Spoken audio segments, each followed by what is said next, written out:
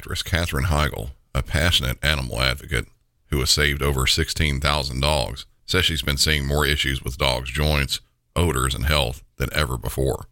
She believes there's a link between canine health and diet.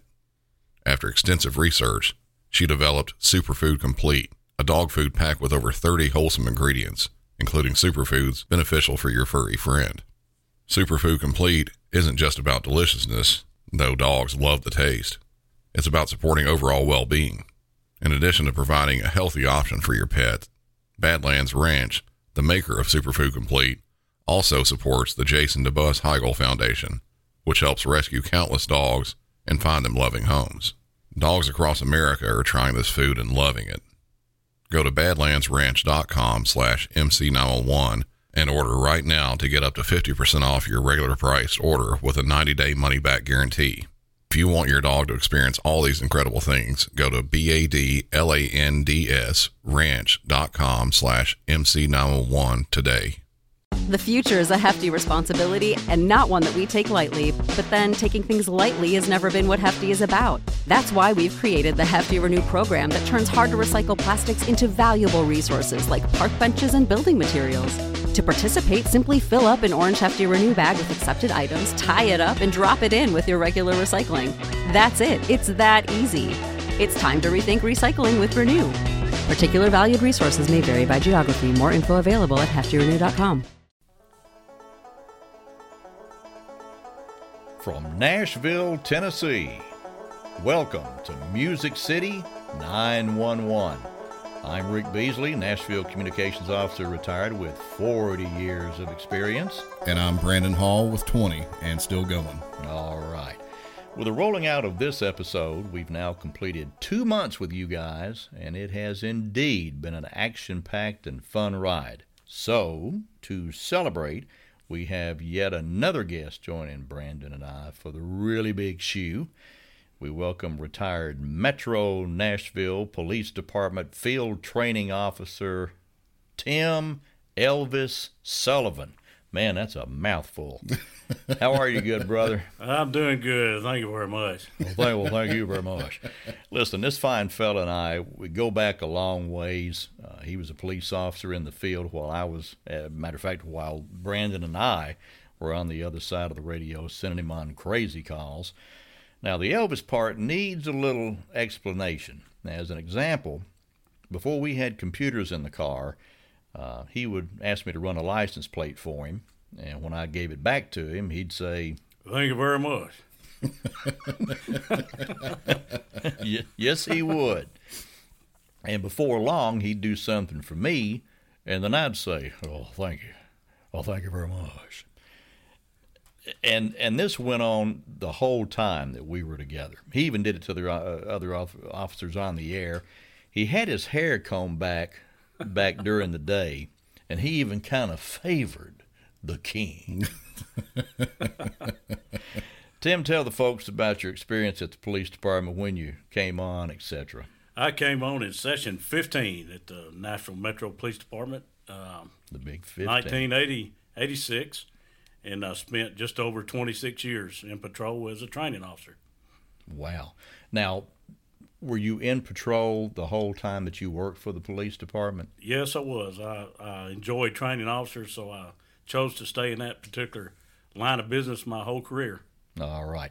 And when you and I had talked earlier, you worked every precinct except one.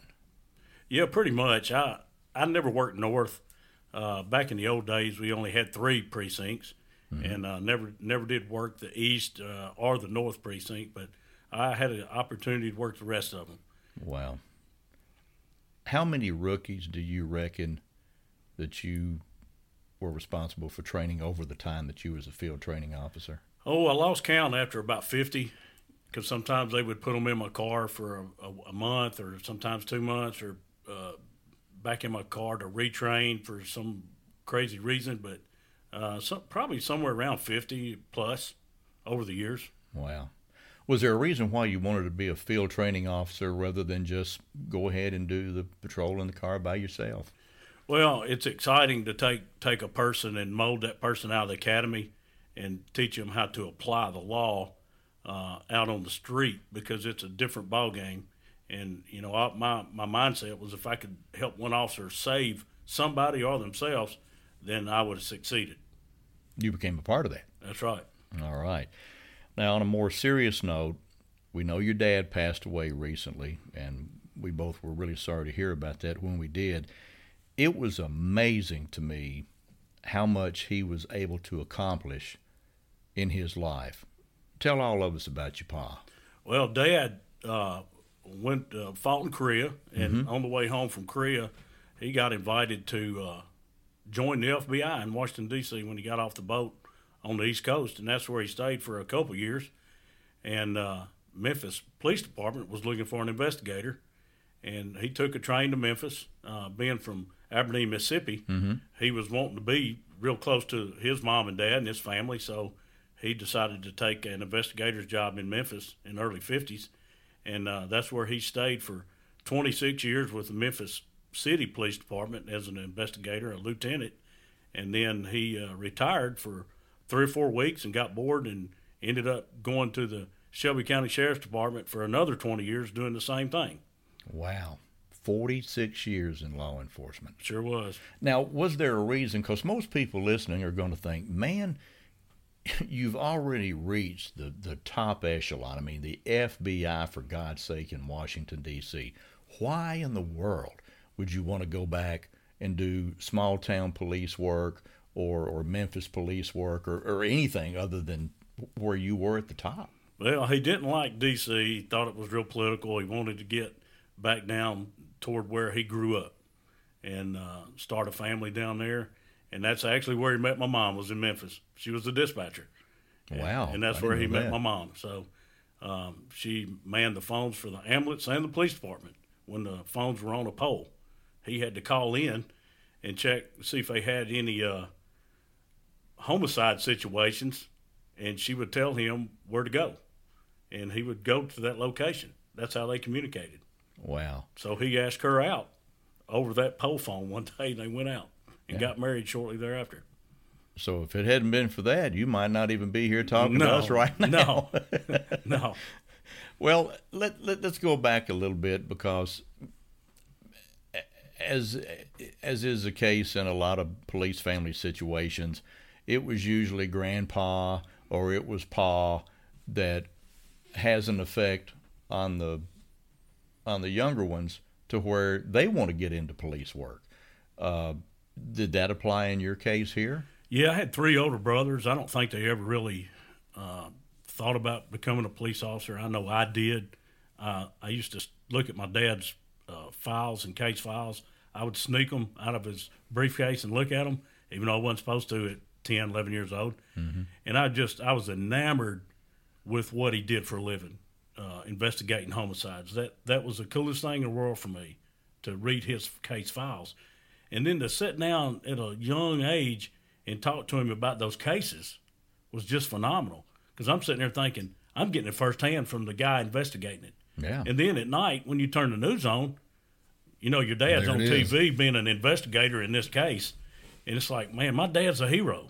You know, he's locking these guys up. It doesn't get any cooler than that. No, you can't get any better than that.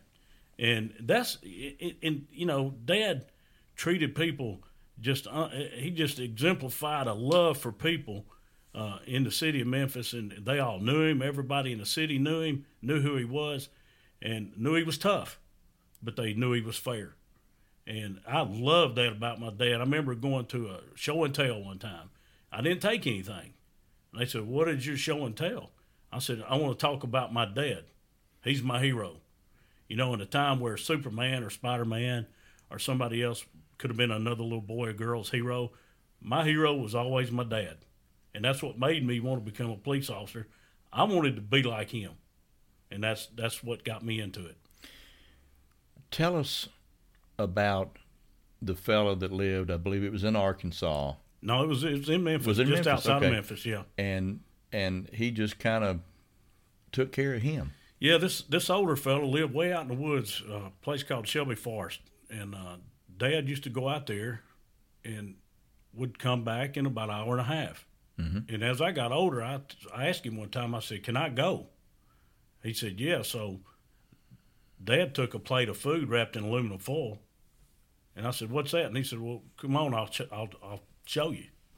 And we went way deep in the forest in this old shack, and we walked in, and this man was in there, and he had nobody to care for him, nobody to help him get food, and Dad took care of him. He was an alcoholic, and Dad took him food 3, 4, sometimes 5 times a week.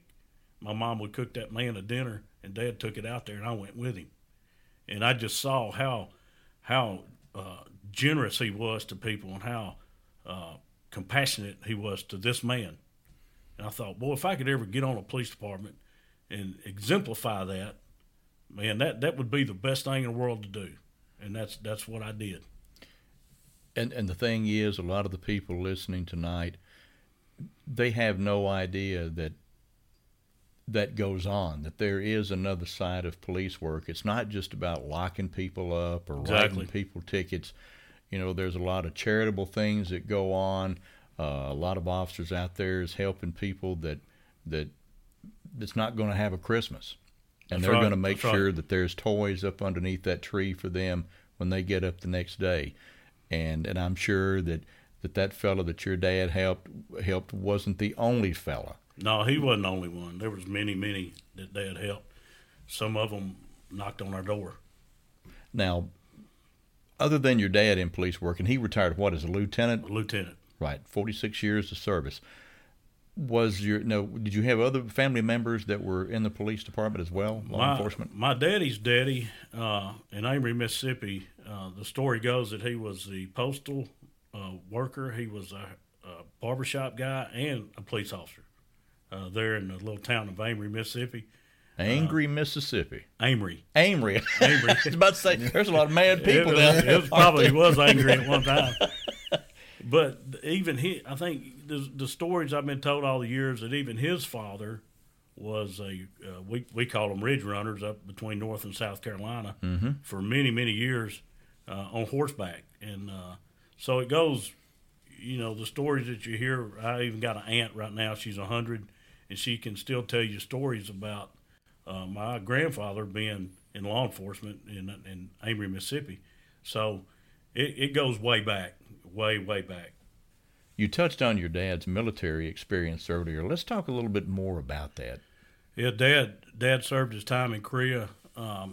He had originally joined the Navy, and on the way to Korea, they promoted him to the Army, and he became a soldier, and he was in a recon division.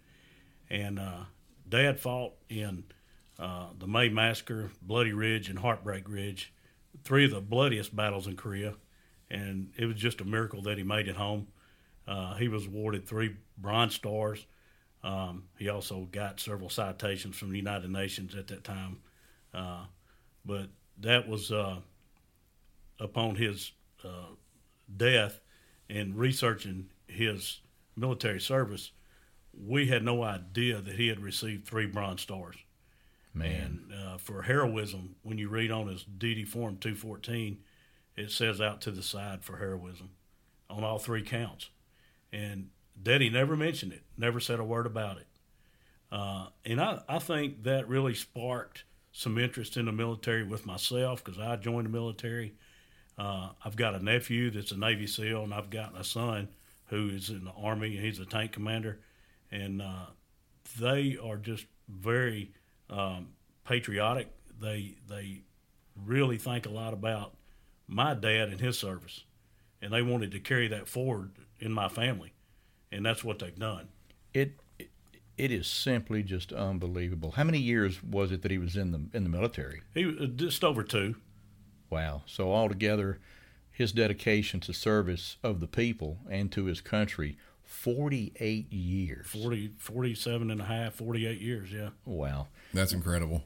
We really appreciate the service that your whole family, thank you, and including yourself and your dad, has given to the country, has given to people working for the police department. Just thank you, man, and thank y'all for keeping us safe. It's been an honor. Brandon, what have you got up next? All right, we're going to jump right into some calls here then. We got a couple really good ones tonight. All right. The first one we're going to get into is the Kansas City Chiefs, their parade that they had. A lot of people don't know that this happened, but they actually had a car break through one of the barriers, and they had a pursuit right down the parade route. And we've got some of the audio from the radio transmissions of the police chasing this guy, and it's pretty hot. I'm telling you, there's video out there too. It's all over the place if y'all wanted to look at it, but it's pretty surprising. You watch on the video all these people that are there. I mean, literally probably hundreds of thousands of people lining the street total altogether. And this guy is he's running from the police, and they've got the stop sticks out, the whole deal. They're really rolling into it. So let's get straight into this, and I'm glad Tim's here so he can give kind of a police perspective on this. We got the dispatch in. He's got the police in. It's going to be good. Absolutely. Sounds good. TAC 1, we just had a car bust through the route at staging. It's southbound. If we can, pass the first part of the route, see if they can get sticks up. They got something running through the route northbound. Should be the River Market. Yep, 690 is coming up on Independence Avenue here on Grant, getting ready to go over I-70. Gray vehicle. All right, they're over I-70, currently stopped for a moment. Nope, they're backing up, guys. Watch the crossfire if there is any. They're going to reverse on the bridge. We have reached from 10 patch. Down on the north side of the bridge, guys. Hey, we got information there could be a kid in the back seat. Just backed into one of our patrol cars. It's northbound across the bridge on Grand. It sticks up to the north, guys. Or I'm sorry, to the south. Going over Admiral. Black male driver, black female passenger rear seat. All the tires are flat. All the tires are flat. Is he pursuing this vehicle? Yes, there's a lot of police cars following it. The hit stop 3 times, all tires are flat. 1280, just be advised that there is a female passenger in the rear that's placing her hands up in the air. 700, if we have those semis still down on the route, use them to block the route. Down around 18th or so to block this, probably good. 17th coming up on 18th as we speak. Series 6 were thrown there, watch those guys, and still southbound on Grand. Good, let's get some police cars to block pads over there. 20th, we've got a bunch of pedestrians down here. There's no clear path. We need to get this stopped. It's Pershing. There are pedestrians on all sides. If we can box it in, I would say it may be the time. Cruiser 1, permission to anyone needs to take that car, I'll take it out. It's done, sir. Command 10 has vehicles across the route. All right, westbound on Pershing, headed towards the crowd. All right, TBI. Guys, if we can get a car behind it, I know we got to watch crossfire, but let's not let it out of there. Is still stationary at this point. We're in between Main and Grand on Pershing here. Let us know when they're in custody, please. Well, yet they're still working on it. Be advised, the barrier that they crashed through has been reestablished, so we're good again. More from inside to come outside to maintain the barricade until these guys can get back. CP, expedite tows for me. Give me 1 city tow and 2 department tows. So at the very end of this call, this vehicle, it nearly runs into a enormous crowd of people. If you watch the video of it, the crowd that's lining the streets as they're going through, I mean, it's a lot of people. It's probably thousands of people that are on the parade route as they are, where they're going down through anyway. At the very end, right when they're actually saying, you know, we've got to stop these people. There's no way to go past this. At the end, there's probably, I wouldn't be surprised if there's 50 or 60,000 people all huddled together right there at the very end of the street and then up into a yard of some sort that's, you know, right there downtown. But it's amazing they got them stopped when they did. I'm glad they did, because if they would have kept on going, they could have hit probably hundreds of people, if not thousands, if they kept up at full speed going, you know, the 60 plus miles an hour they were going down through these streets. Now, Bees, you got a little bit more on the story on the suspect end and everything, don't you? Well, 2 people were initially taken into custody on this one. The driver was an impaired idiot who was taking a joyride. He is 42-year-old Ade J. Doyle, who has been charged with resisting arrest, possession of a controlled substance, and misdemeanor DUI.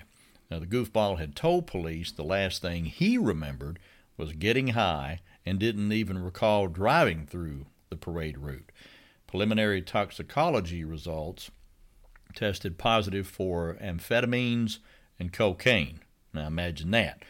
The passenger, who had her hands up during this event, ended up being released. Now, as Brandon said, there were people all along this parade route, and anywhere these people could have been killed. So I'm glad that our guest is here tonight to kind of give us a police perspective on this, because, when we're up there in the radio room, we don't know what's going on. I mean, other than what we're hearing, we're completely blind up there. We're going on the callers, we're going on the radio traffic. That's all we got. So from the street perspective of it, what would you take away from this? Well, from the onset of the call, when he first broke through the first barrier as a street officer down on the parade route, with everything that's been going on in the country, the first thing that you would think in your mind is we got a terrorist situation on our hands. Oh, yeah. We've got thousands of people on the parade route. Now we've got a car speeding down through the parade route. And as a patrolman or an officer on the street, whether you're a patrolman or a detective working the parade, there's a million things going through your mind. One, you've got to get this guy in custody. And you got to protect, if like the dispatcher said, they got word that there was a child in the car. So now you've got that hanging over your head, and you've got thousands of people that possibly are in harm's way. So what are you going to do to stop this car without hurting or killing somebody on the parade route? And it started, this thing got real intense. And looking at the video and looking at the officers there, they kept their cool. You never heard anybody on the radio get overly excited. They were doing their job. They were doing everything they could possibly do to preserve life, and they did it, and they did it well. I think he got a little far into the parade route, but it's easy for me to armchair this thing, way after the fact and do an analysis on it. But they stopped him. That's the main thing. They did stop the suspect. Nobody got hurt, and he got arrested. So when it all goes good, they did everything right. Good. Of course, you know yourself from being in the field, the longer this goes on, and that's where the caution comes in, the more of a propensity that there is for something bad happening. Sure is. So you're always wanting to get it stopped when you can and as quickly as you can. Yeah, I was kind of surprised that when the first officer said we've got one that just broke through the barricade, that they didn't stop it early on. But I wasn't there.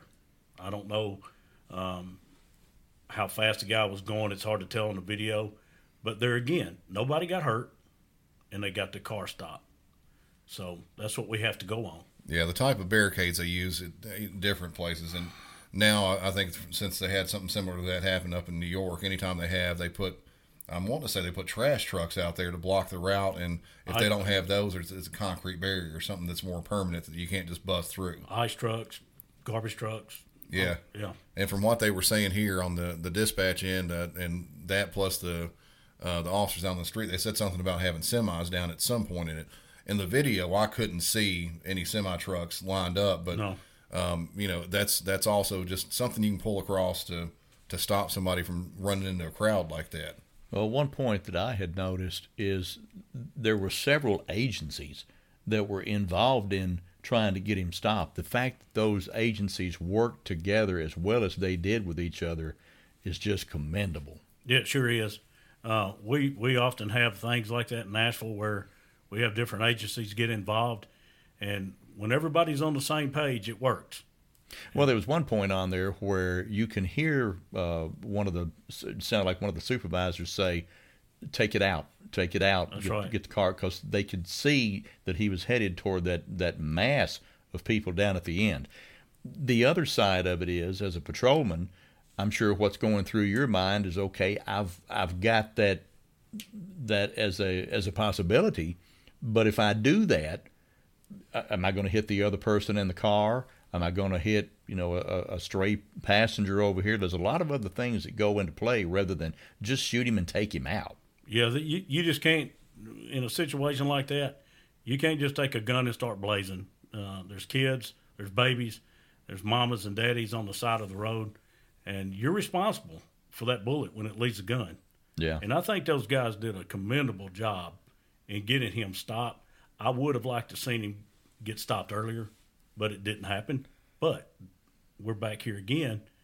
He got stopped without little, if anybody, getting injured. Well, it's just like I've said before here. Every bullet that comes out of a gun has a lawyer's name on it. That's right. Sure does. And they had already said at one point in the tape that every tire on that car was flat. So I'm sure that some of the thinking was that, okay, well, the tires are flat, so that buys us just a little bit of time where we may have something else we can do rather than have to use deadly force and go that end. Yeah, it sure did. And it looks like in the video, several people deployed spike strips and got him from time to time.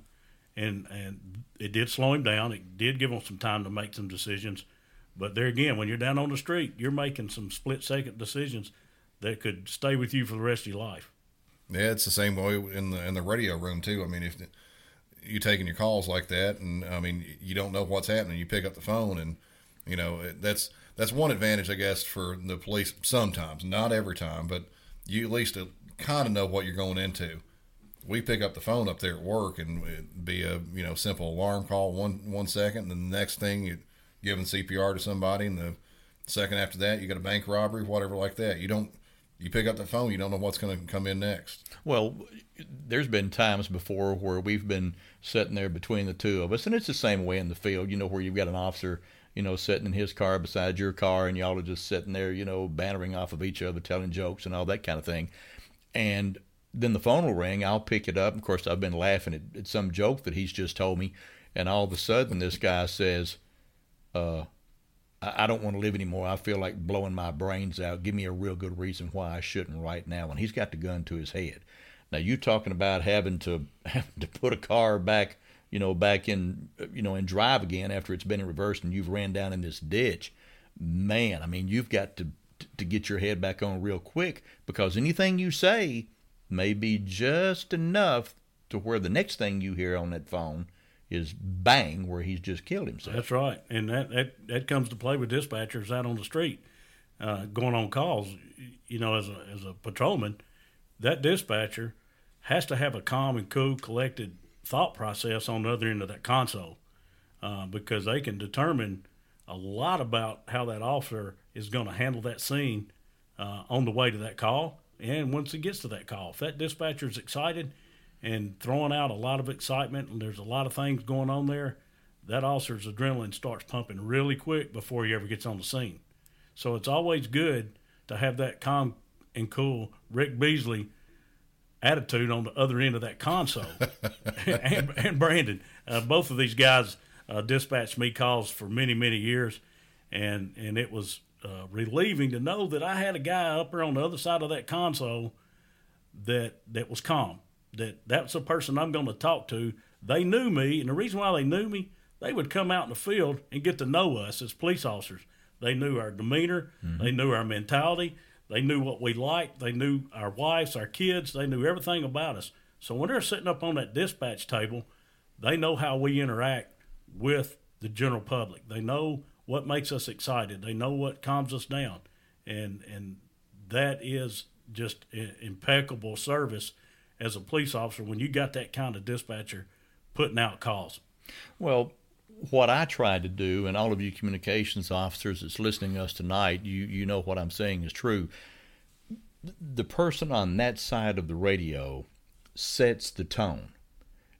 If you get a dispatcher up there that's having a bad night, just hates everybody on the other side of that radio, pretty soon then you hear the officers, they start being short, they start being funky. I mean, a negative attitude goes right across that radio, and it'll come right back to you from them.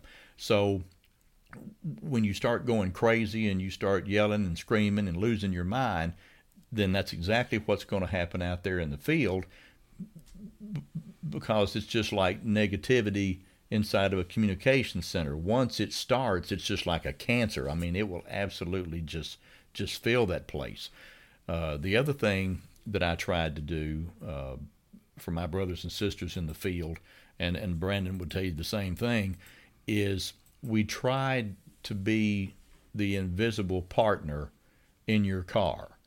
We wanted to be able to get you the information that we would want to know if we was in that car with you. And your one-man car with that communications officer up there in that center became your second partner. You actually were a two-man car because you had us in the car with you. That's right. And that played a big role in being successful out in the field. Because if you know you're getting everything that you can possibly know from that dispatcher about that call, on the way to that call, you can start forming a plan of action. Where are you going to park? Do you need to wait on backup? Is this thing starting to escalate? And that dispatcher plays a big role in that. If they gather all the information they possibly can, generally 99% of the time, that call is going to end up successful, whether it's in an arrest or it's just talking to somebody at the scene and everybody goes home safe. But that dispatcher has a major role in that officer's attitude. Yeah. And it's definitely not a case of it's us against them or them against us. You know, we work together for an end result. To do anything other than that is going to create a catastrophe. Yeah, and that's what I was going to say is that, you know, we were talking about you were FTO for the most of the time you were there. For 10 years, I was a trainer up there at work, and most of those times you didn't hear me on the radio. I was training people to do it, you know, or on the phones. And that was one of the things I always kind of hit in with them is the fact that you have to get all this information, get as much information as you can, but then at the same time you have to crunch that up and make it to where it's readable from a, you know, going out, say like on an all airs perspective. Say you got a real hot call. You got something like, let's say a bank robbery or something like that. You want to get the suspect, if he was armed, you know, which way he went, did he get in a car, all that information. You want to get that stuff, and you want to form it into a small, very small and readable paragraph to where they can put it out on the air and actually put it out and make it to where it's understandable and helpful to you. You know, because some people will get on there and they will just write, and they'll have a book written about all the, and that's great, you know, but I always told my trainees, I said, you're not writing the report. You know, it's not you that's going to write the police report. The police officer is going to do that. All you got to do is you got to get them there safe, and if they pass the suspect on the way there, have enough info to where they can actually pick that guy up. There's something along that lines. Well, not everything's a federal production. No, it's not. Yeah. So it's just one of those things where you get as much info on the front end from the caller that you can, and then you have to compile everything down and make it to where it's, you know, readable on the air and very, very understandable. That way it will help you on the way there. Well, that's one thing about this Kansas City parade incident. You did not hear the dispatcher come on line very excited, with excited delirium over what's going on. They stayed quiet. They let these men and women down on the street do their job. And that's one thing I liked about it. May have been there. We don't hear it. We just don't hear it. And you don't see it in the video. And the guys were just doing their job. Yeah, I think dispatch was limited on that one to pretty much, I would imagine, kind of behind the scenes type stuff, getting all... I would imagine that, you know, if they work it like we do up there, we'll have a command channel set up for them and everything like that. And sure. We'll have a separate dispatcher. That dispatcher's probably listening and then yelling over to the regular dispatch for that sector and getting all the info passed back and forth the whole time while listening. And if they need additional units out that way, get them started. And they're probably having a big talk about it on their regular radio, getting more units started, because the start of this thing, it looked like there might have been one or two cars. Right. By the end of it, there was, I mean, the whole department was up behind the guy. Yeah, they were going to get this guy one way or another. But, for the dispatchers, you know, on that, I think the only time she really jumped in is when they might have got a report of a baby in the car, which ended up, I guess, being the second person that had her hands up. Yeah, and that's good information to have. Yeah. Well, you were talking about training people on the telephone as these calls came in. Now, let me direct this to you. Did you have officers out there that you, when they first came out into the field with you, that you had to rein in because what their definition of a police officer was to them and what your definition was from being in the field all those years, you had no, and had to deal with that? Oh, sure. They always wanted to answer the radio and be excited. They thought a 1042, which is a intoxicated person, was a felony call. And you would have to say, well, wait a minute now, this guy's just been drinking a little bit. You know, he didn't rob a bank. And yeah, you would have to pull them back, sometimes keep them off the radio. One thing I used to have to tell them is the first day they would drive, we would get a mediocre call. It wasn't a pressing call, but they wanted to run code 3. And they would turn all the blue lights and siren on. And the first thing they did is mash that gas to the floor and throw policy out the window. And I say, oh, wait a minute now. You got to hold back. Got to hold back. Got to reel it in. And you got to reel it in. But, yeah, generally most all of them, to some degree, on some aspect of the training, you have to reel them in and say, hey, no, you can't do that. You know, that's going a little bit overboard. Do it like this. You know, and you just talk to them. And generally, they never do it again. One of the things that used to drive me nuts, and I know it did you when you was on the radio and from the field end, I know it had to, all of you guys. You'd get somebody that'd get in pursuit, and you'd think that they were chasing somebody that killed 25 people. It was just, and you hear, where they're turning on 2 wheels and they're flying down the street, and you're thinking, my God. And pretty soon you've got everybody doing it. You've got everybody screaming and hollering.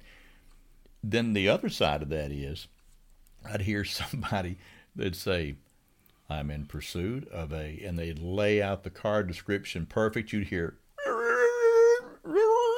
where they were turning the corners, but everything was just as calm and collective as if they were on a road going, down the street on a spring day. And those were the most wonderful pursuits there ever was. And then, well, we've got him stopped here at so-and-so and so-and-so. And you knew to not say anything for about, 30 seconds to a minute. Right, yeah. There was going to be silence because somebody was getting tuned up really bad when they jerked him out of that car. Somebody's going to jail. Yeah. And may go to the hospital before they go to jail. Yeah, that was old days. No, you can't do that anymore. No. All right, now before we all get run into jail, probably need to get on this next call and see if we can get that one laid down. Oh, yeah. This one's out of Philadelphia. It was a big gunfight on a drug raid. We'll give you some more details after it. From the dispatch end, we've told you before, we don't ever know what we're going to get, when we're going to get it. It just pops up. I'm not sure the details on the front end of this, other than it was a drug raid. But one of the things about it is that if, generally with us up there at dispatch, a lot of times they'll have a drug raid. They may never tell us about it. They don't tell us at the front end they're going to do this. They're going to be, at the most, they may say it'll be one unit, and they say, me and a few other units will be out of this address, serving a warrant or whatever like that. Sometimes they don't even do that. So we don't know if that's the way this one went or not, but this one, it goes from 0 to 100 in about a half a second. So we'll get straight into it. 3715, the city officer, shots fired, shots fired. Car stand by. 50 officer, police priority, shots fired. 3700 North 15, the 50 officer, police by radio, shots fired.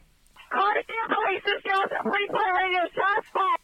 Car stand by. 3700 North 15th Street, shots fired at police. 15 North 15th Street, give me what you got. Multiple shots. Car stand by. Car stand by. The 50 officer, police by radio, shots fired. 3700 North 15th Street. 39th District, 3700 North 15th. Got radio station 101 in your priorities. Shots fired at police inside the property. Inside the property. 15 North 15th Street. All right, any injuries to police, sir? 37 possibly injured officers. We got a possible barricade. Cars use caution, please, and respond. It's right there. Stand by. Car stand by. Second assist. 3715 115. Shots fired. Shots fired inside. Crazy 10180. Shot still ringing off. Give me SWAT ASAP. Long gun ASAP. This is Nathan 10180. Goddamn, still shot. Car stand Radio. Car stand by. Car stand by. 39th District. Assist the officer. Radio. I got an officer shot. I got an officer shot. Radio. All right, sorry, we shot. Car stand by. I need help. Radio, listen. Nathan 10180. I got an officer shot at this location in the leg. Car stand by. Car stand by. Assist the officer. Third call. 3750 North 50. We got an officer down. That's repeating in the 13th District. 3750 North 50. Assist the officer. Police fire radio. Third call. We got an officer shot at that location. 121, please send additional cars immediately. Additional cars were shots still fired. We're fired. Nathan 10180. Still shots fired. I got officer shot at this location. Looks like lower extremities of further transit. Car stand. Charlie 8, let's get that officer extra. Car stand by. Car stand by. It's going to be a 36, 3715 North 15th. Assist the officer. Please fire radio. We got several shots. Officers. We got an officer down. That's repeating in the 39th District. 3715 North 15th. They're still getting shot. Shots fired. I need long gun SWAT. 3715 North 15th. Assist the officer. Please fire radio. We have an officer shot, and they're still being shot at. Full units coming to your location. Got you. Officers in 3916 car. We'll be transporting the shot officer to Temple. Actually, transmission. Transit police has the shot officer. 3916 is going to transport. Follow over radio. This is going to be a barricade. Be advised, we're still pinned down inside this location. The male is inside the kitchen, shooting upwards and forward into the opposition of the police. All right, units, use caution. Okay, the Nathan unit that's coming over J. John Street. What's the barricade location and what's the staging area going to be, sir? Andy, the shot officers en route to Temple with transit police followed by 3919. Staging location, 15th and Butler. 15th and Butler. Target location for shots fired at police, 3716 North 15th Street. And they're still being shot at. Andy, the shot officers en route to Temple with transit police followed by 3919. Staging location, 15th and Butler. 15th and Butler. Target location for shots fired at police, 3716 North 15th Street. Let me add a quarterback this. We got multiple units on location. Staging area for SWAT. 1-5 in Butler. Active shooter. Still shots fired. We have an active shooter. Still shots being fired. Still pinned down inside this location. We are still pinned down inside this location with an active shooter. Be advised, Nathan 21 still pinned down that location inside with an active shooter. Use caution, please. I'm hitting the back of the car. They're blocking Broad Street, and we can't get through because of the cop cars. Gonna need somebody. The car is blocking Broad Street. Can't get in and out. This is trying to clear Broad Street. I need units to clear Broad Street. Multiple shots fired. Outside. Few long guns on location. 3716 North 15th Street. Front, inside, and rear radio. All right. Units, be advised. There's shots. They have all officers in the front of the house. Back up. So radio, just be advised. Multiple units on location. Still shots fired. Inside and rear. I want no further plainclothes officers responding to this location. Uniform only. All right, uniform only. Charlie 8, if you can raise Isaac 9, tell him if he gets to the scene before I do all physical protocols at his discretion. Everybody watches crossfire. There are officers in the alleyway and the house. Have all the outside officers use caution. Also be advised, you have police in the rear. All right, car stand by from Nathan 101 with a priority. Shots fired. He said stay clear. Shots are still being fired, crossfire. Units, use caution, please. On Charlie or any strike force supervisor responding to this location. Go to the hospital and check on my officers. One, possibly two. First officer shot in the lower extremity. Unknown Unknown in reference to that second officer radio. Give me strike force supervisor to get over to Temple. Louis 2, I'll take the hospital for you, Doug. 5-1, I have the one officer here at Temple. I do have a strike force supervisor here with us. There are officers in the house. Watch shooting. Car standby. There are cops in the alleyway and the house. Use caution. All right, car standby. I have Nathan 101 saying there's shots being fired. Nathan 121 is still in the house, pinned in the house with another officer. Use caution. People out of you safe. Brady, I got one long gun out front. I'm trying to move most of the officers, non-SWAT personnel. Fall back. Let these SWAT boys get in here. And confirm if I have officers still trapped inside location radio. Nathan 121, are you still? We are pinned down on the second floor with 3 individuals handcuffed. You can hear the male downstairs moving in the first floor. Reload. Nathan 108, Andy. They are pinned downstairs and they have 3 males handcuffed at that time. Relay that to incoming SWAT personnel. Officers inside location, 2 to 3 multiple offenders in custody inside the location. My officers are in the basement. I got it received. We're en route. The second floor.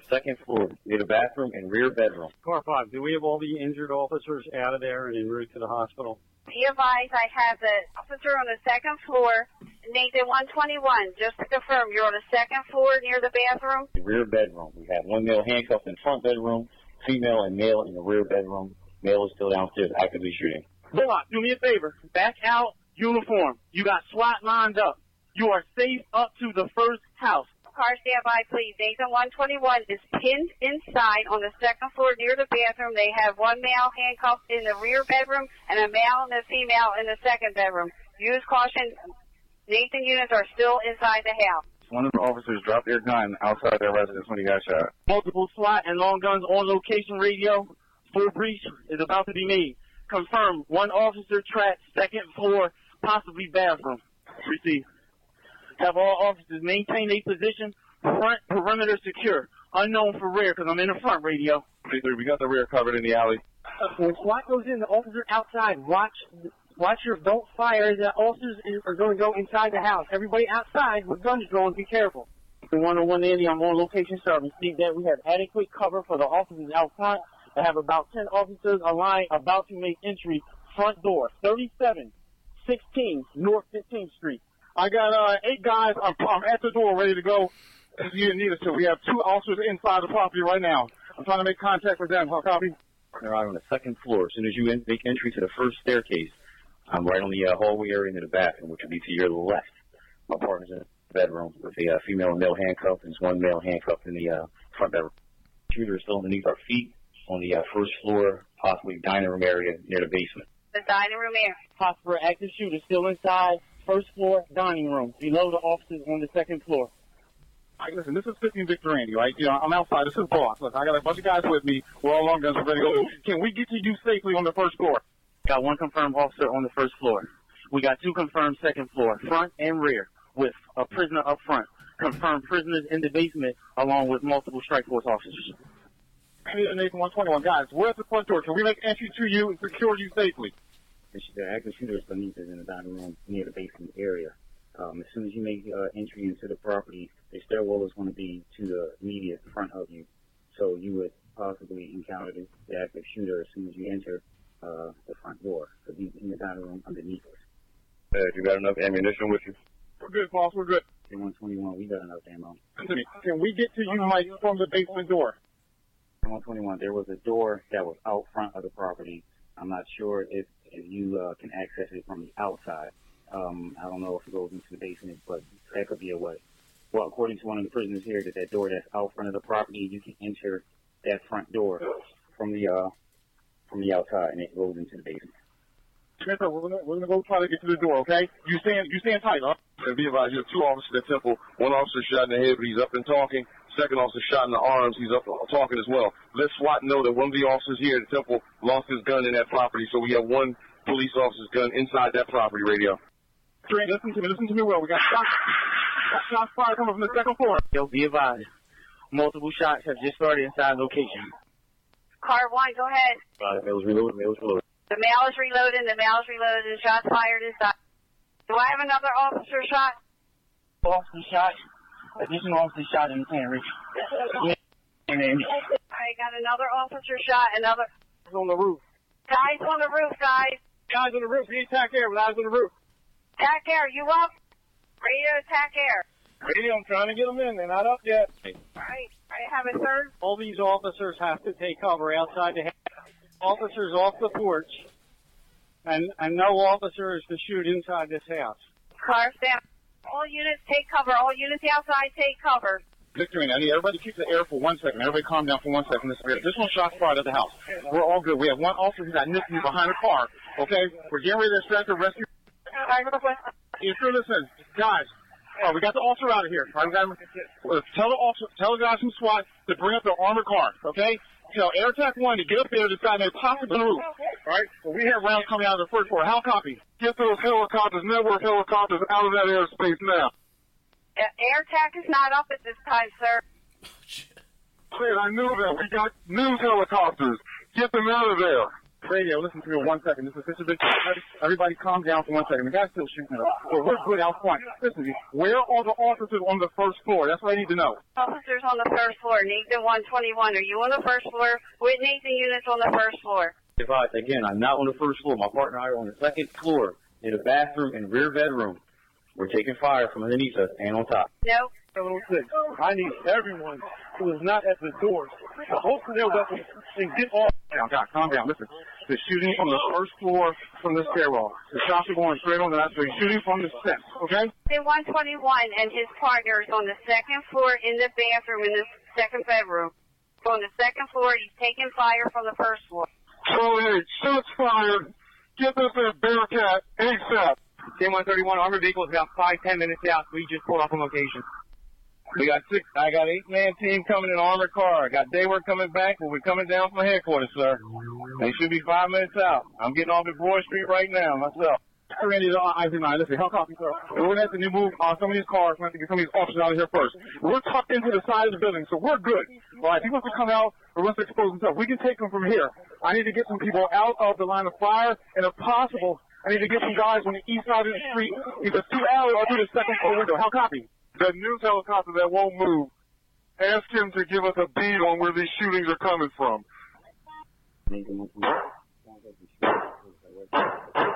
All personnel on that front window, use caution.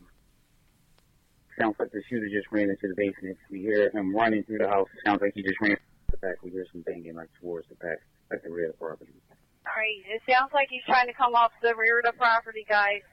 Stand by. From the Nathan unit says inside, sounds like that somebody's trying to come off the back, so use caution.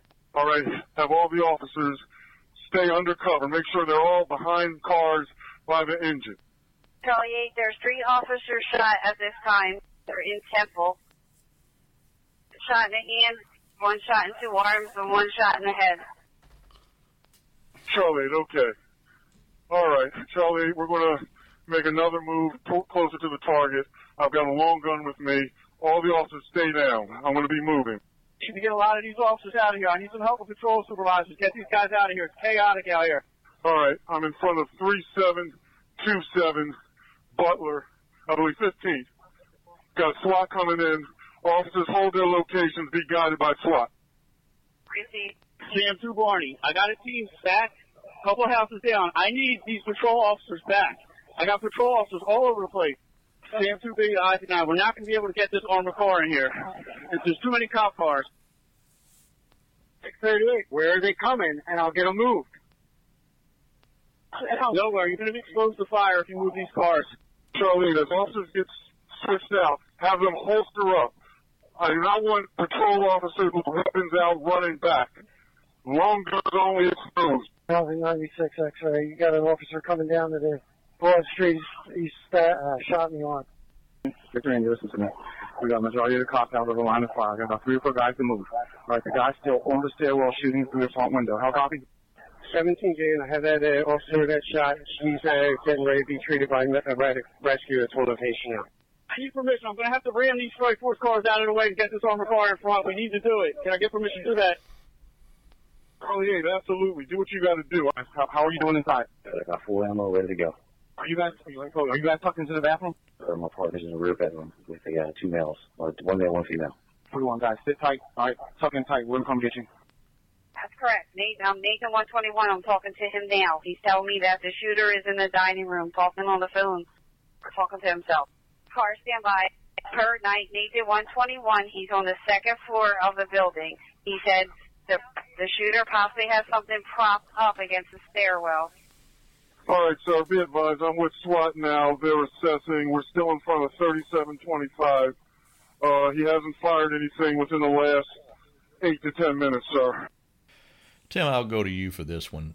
One, for how the radio traffic is being handled, and two, assess the situation for us if you were an officer on the scene. Well, no doubt this is one of those calls as a patrolman you never want to get. Shots fired, officers down. But the dispatcher, like I said earlier in the show, the dispatcher is going to control that scene with how they act on the radio. And as I listen to this call, I'm pretty disturbed by the excitement in her voice. Her adrenaline's pumping. She is basically interfering, in my opinion, as a patrolman, with a calm communication flow between the officers that are pinned down and the officers arriving on the scene. She interrupts them so many times that I think it becomes chaotic. They don't know, they can't hear, they don't know where each other's at. They're trying to pinpoint the shooter, and she keeps overriding them and speaking over them almost constantly throughout the whole incident. And I know the officers inside the house, the ones that were pinned down, they're the calmest of the bunch. They got their stuff together. They know what they're doing. It sounds like they probably had some experience and been there before. But that is one of the most important things. Like I said earlier, that dispatcher has to have a calm demeanor on the other side of that radio. Two words come to mind here for the dispatcher. Shut up. Yeah. Let the officer have the air to tell you exactly what he needs, and then get it to him. Every time that she takes the air, it takes it from him, who is in a dire situation. And he's there. He's there. He's on the scene. And yeah, that was unfortunate that happened. He was pretty calm in directing the other troops that were coming in. By her doing what she did, he couldn't direct people. They couldn't hear him. And so, as you hear several people throughout the communication, it's mass chaos out here. It's chaotic. We need people to pull back. It's very chaotic. And she didn't help. And I hate saying that because I love dispatchers, but she did not help this incident whatsoever. The thing that I noticed is nobody said anything to her. Well, I mean, that we know about. Well, from the field it didn't. And Right. That's what I'm talking about. From the field in, nobody said, ma'am, can you clear the air until we can get what we need to get out here?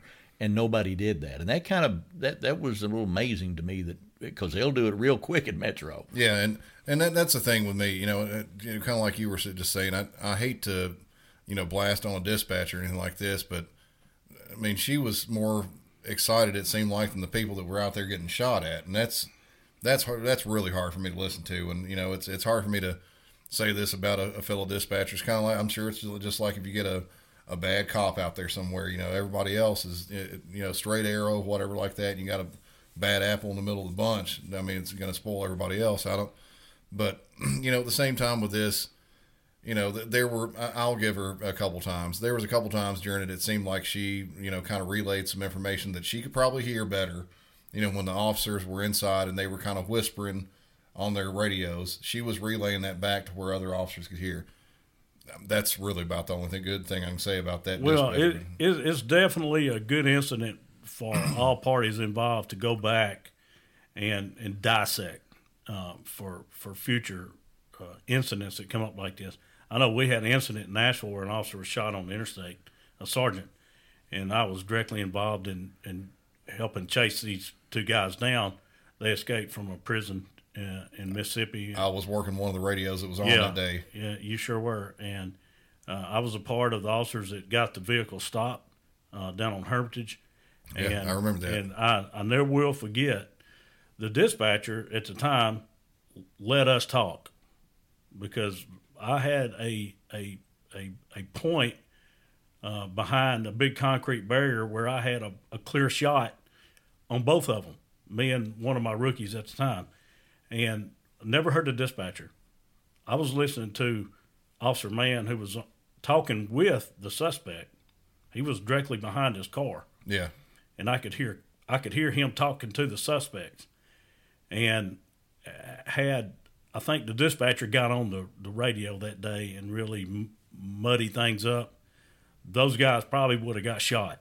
Yeah, because the incident when I was there at the beginning, once we stopped the car, there were several of us involved in it. It was calm. Everybody did their job, and these guys ended up raising their hands and they gave up. And but I think had we had a dispatcher that just flooded the airways with all kinds of information, I think things would have got chaotic out there. But that's where a dispatcher comes in, like I said earlier, a calm, cool, collected voice on that other line, especially when you're dealing with a lot of young officers on the street. They need to hear that somebody on that other end of that console's got their back, and that they're listening, but they're not interfering. Yeah, that call, I remember it went across, ended up going, well, I mean, it started out west. It was out, pretty deep Bellevue down there, recall it. And it went through there. It went into Central, and then it went out into Hermitage sector after that on Hermitage Avenue. Yep. And, it went across. And each time, it was touching different sectors. I'm wanting to say I might have been working Central. I had a small part in it, but I wasn't, the main one. I'm trying to remember who it was that was actually sitting on West. The biggest problem that we had out of the whole thing, and I'm sure, you on the police side be the same way, we didn't know where he was. I'm wanting to say he was out there working one of the joint task force. Joint task force ended up picking him up. Yeah. Well after the shooting occurred, coming back into Nashville, because every officer on the police department that day had the interstates blocked. Yeah. We had every side road out of Nashville blocked. These two guys were not getting out of Nashville. Yeah. No shape, form, or fashion. And that sergeant that got shot, he and I had gone through the academy together. And so then you kind of put that personal touch in there that, hey, he just shot one of my guys. Yeah. Whether he was in the academy with me or not, it's still very personal, because you know that guy, you know his family. And you think, oh, no, these guys are not leaving Nashville. Yeah. And I think collectively with dispatchers from all over the county, police officers and supervisors all over the county, that's what led us to catching these guys. Everybody stayed calm, everybody stayed cool, and we caught them. The problem we had with not necessarily a problem, he didn't check out on the traffic stop when he stopped him initially when he got shot. Didn't go out over the air. And I know I don't know with you or anybody else in particular, but there used to be this kind of big macho man, why are you checking out on a traffic stop for? Well, that's the perfect example right there. We actually had to find him. I'm wanting to say somebody else was out on the task force with him, ended up calling on a cell phone, got him that way, and then relayed back to us and, said where he was and everything. That way we could get the ambulance started. So we didn't know exactly where he was, and that was a tense few minutes when we were trying to find him. I'm sure it was. Of course, as a training officer, that's the very first thing you do is check in on that traffic stop, because you might not get to 2 seconds later. Exactly. And we try to tell people, because we luckily now we're having the trainees come out of the academy. They send them up there and they actually spend a day with us. Yeah, they need to. And that's one of the things. Anybody that sits with me, any of the officers that sit with me, I always tell them, look, give it this way. I said, if you're going to check out on this traffic stop, don't give the tag first. Give your location, because if anything, if at that very second you get shot or something like that, we at least know where to send help. Exactly. We can figure the rest out later on. We may or may not get the suspect, but we can't get you back if we don't know where you are. So look, I can understand a dispatcher being hyped up about this type of a situation, but I trained one once that had a real bad habit of telling people to stand by. look, if you've got something to tell him or her in the field, then tell them. Okay? And if they have something to tell you, unless there's a really good reason why you can't listen to it, go ahead and let them tell you, because when you tell them to stand by and then you don't go back to them to find out what it was that they needed, they'll never stand by again. And in this particular situation, I had jumped her about that, and all of a sudden the radio got real quiet, and she just kind of sat back in the chair, and she said, "It sure has gotten quiet." I says, "Well, hell, I guess it has. You've got the whole field out there standing by, and you're not going back to anybody." I mean, in this situation where you've got people pinned down, and you've got other officers that's needed on the scene to bring this to a safe conclusion, you don't have time for that stuff. Now, in this situation here, police were serving a narcotics warrant at the house, which is in the northern part of Philly.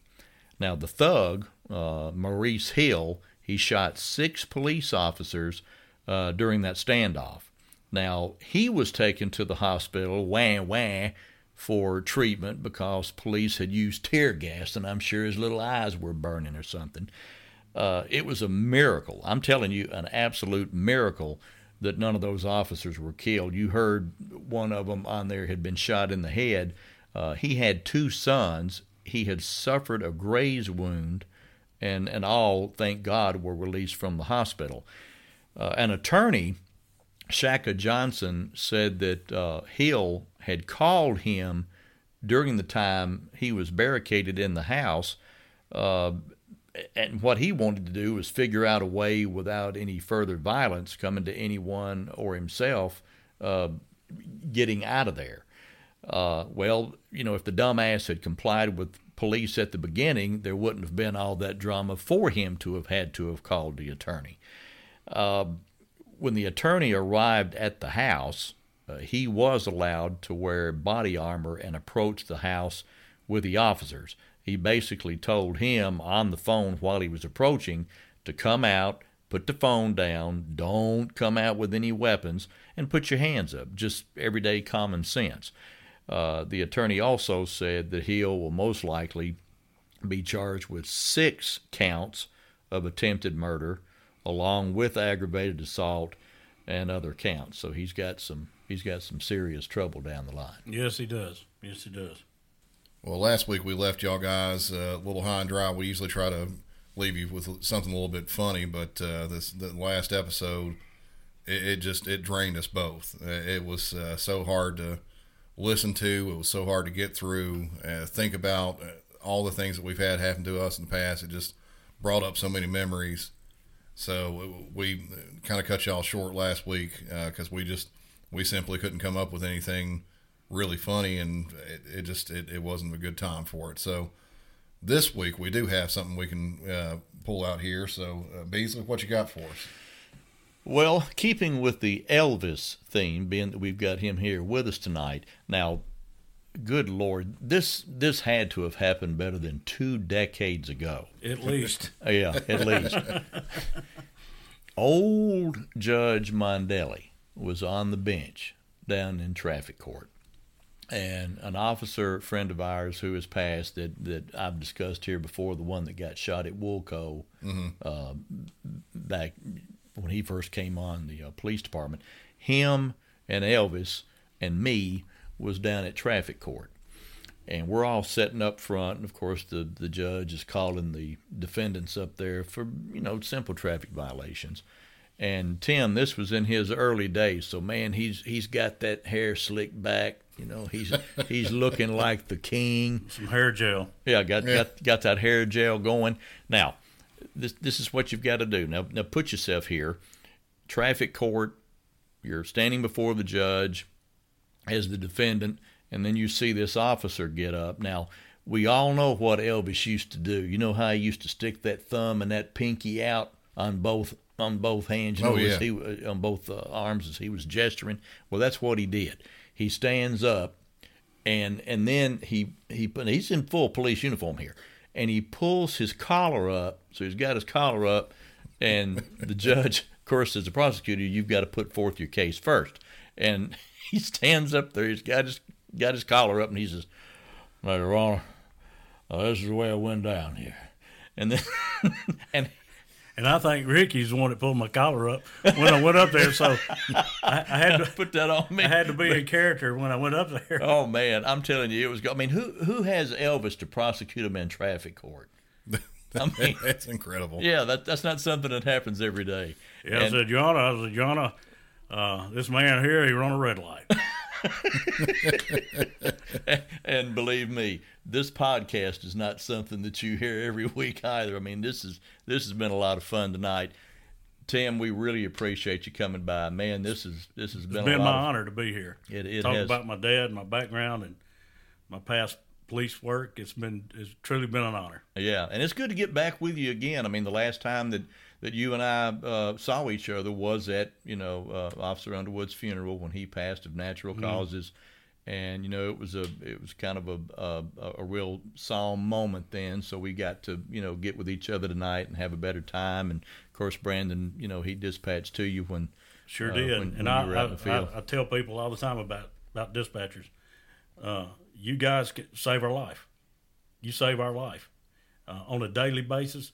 As a teacher, you're a teacher behind the console, trying to figure out where we're at, what we're doing, and keeping chaos from occurring most of the time. And so I tell these young officers on the street, listen to your dispatcher, communicate with your dispatcher. They're your lifeblood. Well, we really appreciate it, and yeah, we do. And the whole time that you were out in the field, I never heard a derogatory word said about you, about the way you treated people. I mean, you treated people as good as they would let you treat them. Sure. And went that extra mile. And there's police officers, we know that work all across this country and around the world that do that same thing every day. Every day. And we appreciate y'all as well, and God bless all of you. And again, we really appreciate you coming by tonight. Do you have any parting words of wisdom, or can you even top what we've done? No, there's no topping this. Something like this, you get to, like, I've been there for 20 years, and between these two guys sitting next to me, I mean, that's you said 26 years, 40 years. I mean, and going way back and everything. It's way more than I got. I mean, I can't compare to it. So no. All right. Well, we're out of here, and stay tuned for the next episode of Music City 911. Take care, guys. We'll see you.